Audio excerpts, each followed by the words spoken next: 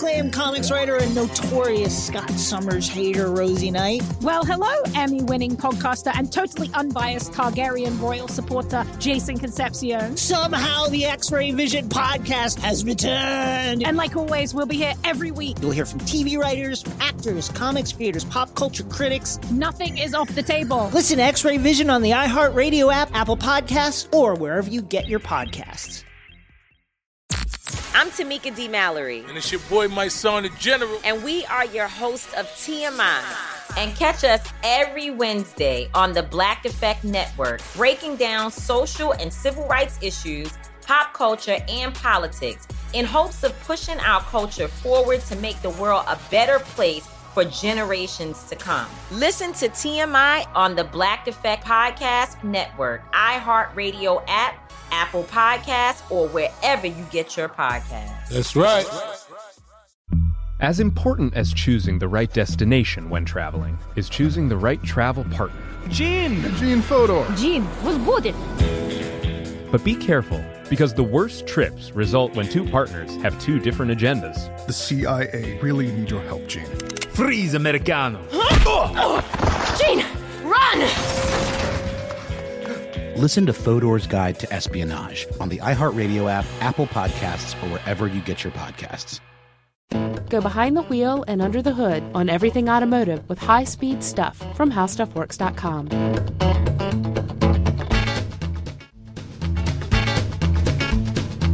Hello, everybody, and welcome to the podcast. I'm Scott Benjamin. I'm the auto editor here at HowStuffWorks.com, and today I'm joined by a special guest, Jennifer Geiger. Hi, Jennifer. Hi, how are you? I'm all right, thank you. And Jennifer is the online managing editor at ConsumerGuide.com, and she's going to be talking with us today a little bit about the Cash for Clunkers program. Yes, Cash for Clunkers is kind of a very complicated way to get older gas-guzzling cars off of the highway. Oh, that's good. It's a $1 billion government subsidy plan, and it gives consumers between $3,500 and $4,500 to trade in their, really high gas-guzzling vehicle for a more fuel-efficient one. That seems to make sense, anyways. So the idea is that you trade in your old vehicle for a voucher, right? Right. Yeah, it's a 1985 or newer car. Those qualify, and your car has to get 18 miles per gallon or less in order to qualify. Your new car has to get 22 miles per gallon or more to qualify, and depending on the miles per gallon difference in between, you can get a $3,500 voucher or a $4,500 voucher. Okay, well, that doesn't sound too strict, but 18 miles per gallon, I don't know. That sounds a little bit like it's kind of high mileage, really. Well, yeah, not a lot of cars are going to qualify. We actually did a little study on ConsumerGuide.com's website doing some research for this article, and we found out that a lot of popular older cars just won't qualify because they got better mileage. Like a 1988 Ford Taurus won't make the cut. A 1988 Buick LeSabre gets 20 miles per gallon, so that doesn't make the cut. And it also just depends a lot on your powertrain. A 1988 Ford Mustang with a V8 and a manual will qualify, but if you have an automatic, it won't qualify. Oh, okay. All right. Well, it seems like you said, a lot of vehicles don't qualify that you kind of maybe would think would. I would think that a LeSabre from the 1980s would qualify. Right. That was a 1980s vehicle, right? Yes. Okay. Yeah, that was a 1988. That seems counterintuitive to me. I would just think that it would be a bigger gas guzzler than it is, I guess. Yeah, it's actually very deceiving. One great way to find out if your car qualifies is to go to fueleconomy.gov, and you can look up the EPA's fuel economy rating for your year. Just be sure to double-check your powertrain configuration. Make sure you select the right engine and transmission. And you also want to look at the combined number, the city highway number, not just one or the other. Okay, that makes sense. All right, so well, I guess let's back up just a moment here. It's the dates of the program are in effect really are pretty limited, right? They're just a few months, really. Yeah, it actually started July 1st, but information is kind of just slowly coming out about the program now. The government's official website isn't going to launch until July 23rd, but it does take effect. It is in effect right now, and the program ends November 1st, but it could get extended. Okay, all right. So it is just a few months, but it does have some pretty noble goals, I would say. One is to clean up the environment, right? Right, definitely. And it's rewarding people who, want to, make that purchase and get a more fuel-efficient car by trading in their, obviously less economical car. Okay, but there's a little more to it as well. They want to drive people into the car dealerships too, right? Definitely. Stimulate sales, I guess, right? Yeah, some of the opponents of the bill say that, this is all just an elaborate plan to boost new car sales. Which, with General Motors and Chrysler going under, that that plan or that idea does, have some weight. Yeah, I don't think that's really a bad idea to boost new car sales, really. Right, and it doesn't, it's not just American cars. It's across the board. It's new cars across the board. And speaking of new cars, it has to be under $45,000, and it also applies to leases, the new car, but you have to sign a 5-year or longer lease. Oh, okay. So that's $45,000. That's a lot of leeway for a lot of cars, especially when you're talking about these fuel-efficient vehicles that most people probably will be getting. You're talking about a smaller, maybe an economy car or a small sedan, maybe. Yeah, definitely. I mean, you can even you can get a well-equipped Prius for $27,000 and really maximize your rebate money. Because if you get, it gets a little complicated, but your new car has to be 22 miles per gallon or more combined EPA, and then if that gets 4 to 9 miles per gallon, then your old car's EPA rating, you get the $3,500. If it gets 10 or more miles per gallon, then your old car, you get $4,500. So people who are looking to get into a hybrid would really maximize their rebate potential. I see. So they would be, well, I wouldn't say assured, but they probably will be getting the $4,500 then at that point. For a hybrid, for sure. Yeah. Okay. All right. Yeah. Well, that makes sense. Yeah. And let's see. The next thing we should probably mention is when is it not smart to participate? Because I know that for some people it's a no-brainer. This you got this old vehicle in the driveway. I've had it for years. Gets 12 miles per gallon or less. Mm-hmm. It meets all the criteria. When is it not smart to participate? Because I would think that some of these cars would have maybe a higher value. Is that right? Well, yeah. If your used car has a trade-in value or sale value of higher than the $3,500 mark, you probably want to keep it. It doesn't make a whole lot of sense to trade it in for that rebate if the rebate is less than what you'd get if you sold it. I see. So you're taking kind of the easy way out if you just do this. Right. Right. You could gain on the other side, I guess, if you sold it to an individual. Definitely. Who's not involved in this program, right? Another thing that you can't do is just go out and buy some junker on the street and try to turn that into the dealership for your rebate. I'm glad you mentioned that because I've heard this several times now that a lot of people the quick reaction to this was, well, I'm just going to go out and buy a car for $100 right now. Right. Take it to the dealership, trade it in for $4,500, and have a new vehicle. That's not the case, right? Yeah, that just is not going to happen under this bill. That's kind of why people say it's complicated, because there are a lot of restrictions. You have to have owned this car for at least a year, and it also has to have been insured in your name for at least a year before you can validly trade it in for this voucher. Also for 1 full year. Okay, right. That's good. And that's for the person. That's for the person who's actually buying the car, then, right? That's right. Okay, got it. Right. Yeah. So it's the government's trying to prevent people from doing what you just said, and buying a clunker and capitalizing on that. Okay, because I heard that so many times in the past few weeks that was the big plan. That's how they're going to get around the system. But apparently that's not going to happen. I think that loophole's pretty effectively closed. Okay. All right, that's good. So, it's a positive program, really. Yeah, I think there are environmental issues, safety. Yeah, I think generally that people are looking upon it with a positive light. Some negatives I have heard are people are saying, it's coming out of the taxpayer's dollar. It's a $1 billion incentive plan, so it is kind of expensive, and that's just through November. So if it does get extended, who knows how much more it will, cost taxpayers.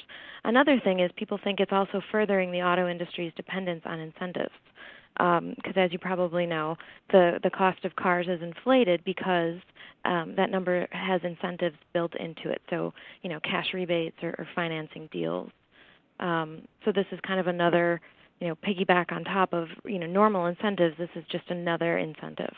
I see. Okay. Well, I can understand those arguments, I guess. Definitely. People are also calling it handouts for Hummers. I haven't heard that one yet. That's a good one. All right. Okay. So anyway, I mean, overall it's positive though. Let's say that it's good for the environment because we're getting rid of a few gas guzzlers that are on the road right now. Safety, you're potentially getting a lot of vehicles off the road that may not be the best maintained vehicles on the road. True. Or the cleanest. For the environment, for the air. Right. Yeah, true. That's true. I think another main goal is the hopes that we'll eventually reduce our dependence on foreign oil by, bringing how much we use down. No, that's a good point. Good point. Let's see, one other negative that I was thinking of when you were just mentioning that, and this is something that came up in there's a European program that's already underway or over. I'm not even sure if it's still happening or not. People say that you may be destroying a lot of classic automobiles with this. Yeah, that's a good point. Yeah. Yeah. Well, I don't know. I kind of go. I've got a different opinion on this. I think I've heard this and I've thought about it a little bit just before we came in here to record, and I'm trying to think of any classic vehicles between 1984 and now. Well, yeah, that's the thing. It only goes back 25 years. Yeah, I would say that 1984 wasn't any particularly vintage year for automobiles. Right. I guess it depends on who you talk to. My husband's 1985 Volkswagen Scirocco has he's got a fondness for that and would call it classic, but yeah, place in his heart, right? Right. Yeah, I understand. Well, I'm also got to say that I think that there is an opportunity here for people to scam. Now, it's early on in the program right now. Right. But I guess there's already some reports that there are some scams happening. I don't doubt. And yeah, we haven't really discussed this beforehand, so I'm kind of blindsiding you with this. I apologize for that, but there are a few scams. There are some websites that have appeared that are asking for people to pre-register for the program and asking for personal information to be given online. Ooh. And you can see how that could be serious. Really? So, yeah, that's right. And they're asking for Social Security numbers, things like that. Things that normally you just wouldn't give out online, over the phone. That type of information. Anyways, I think it's probably just the beginning of this. So you got to be wary of that. And really, the only site that you're supposed to go to, from what I hear, is the cars.gov site. Right. That's for the official program information, and there is no pre-registration that you have to do. So don't be duped by that. Right. And again, the other thing, actually, I've heard one more thing about this. So bear with me a minute here, but I've actually heard that the Cash for Clunkers program that's actually the slang term for the program. The official name for the program is the Car Allowance Rebate System, which is an acronym for CARS. That's not nearly as catchy. No, it's not. No, I kind of like the Cash for Clunkers program as well. But I guess any site that uses the terms Cash for Clunkers, if they're trying to sign you up for something for this program, avoid it. Just simply go with the cars.gov site, and that's you should be okay. Another possible scam I've heard about is when you do trade your clunker in, the dealer is obligated to give you the fair market value, scrap value for the car, whether that be $50 or $200, because the car has to be scrapped by law in order for the government to give the dealer the voucher. Really? So you may get an additional $50 or $100 bonus on top of from the dealer, and there's really kind of no system that's in place right now that ensures you're getting that fair market scrap value from the dealer. Okay. So I guess you have to find an honest dealer.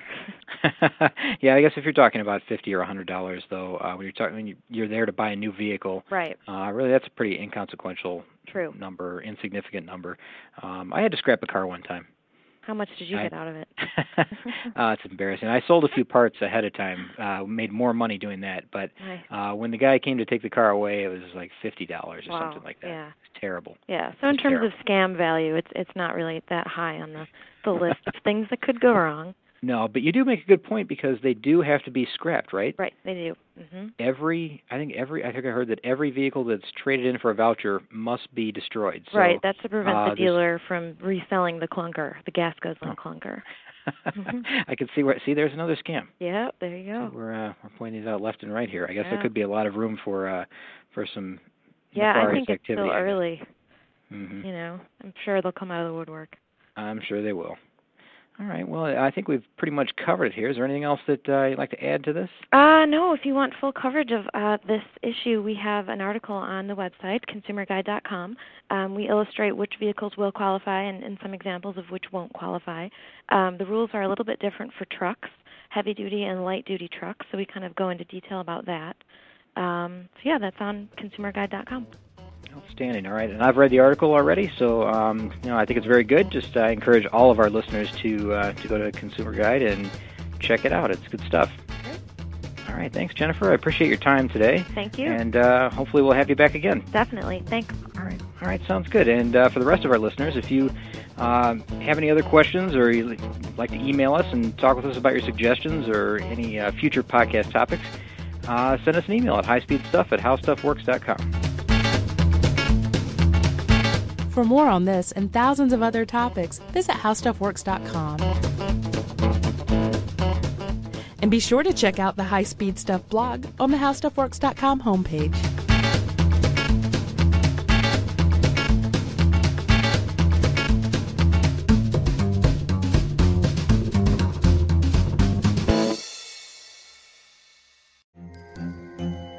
Hello, acclaimed comics writer and notorious Scott Summers hater, Rosie Knight. Well, hello, Emmy-winning podcaster and totally unbiased Targaryen royal supporter, Jason Concepcion. Somehow the X-Ray Vision podcast has returned. And like always, we'll be here every week. You'll hear from TV writers, actors, comics creators, pop culture critics. Nothing is off the table. Listen to X-Ray Vision on the iHeartRadio app, Apple Podcasts, or wherever you get your podcasts.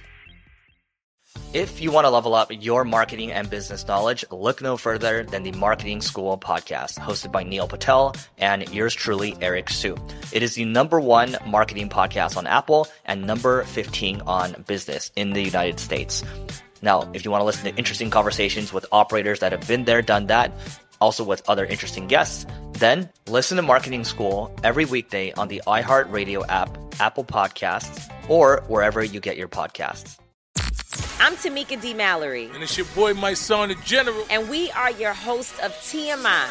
And catch us every Wednesday on the Black Effect Network, breaking down social and civil rights issues, pop culture, and politics in hopes of pushing our culture forward to make the world a better place for generations to come. Listen to TMI on the Black Effect Podcast Network, iHeartRadio app, Apple Podcasts, or wherever you get your podcasts. That's right.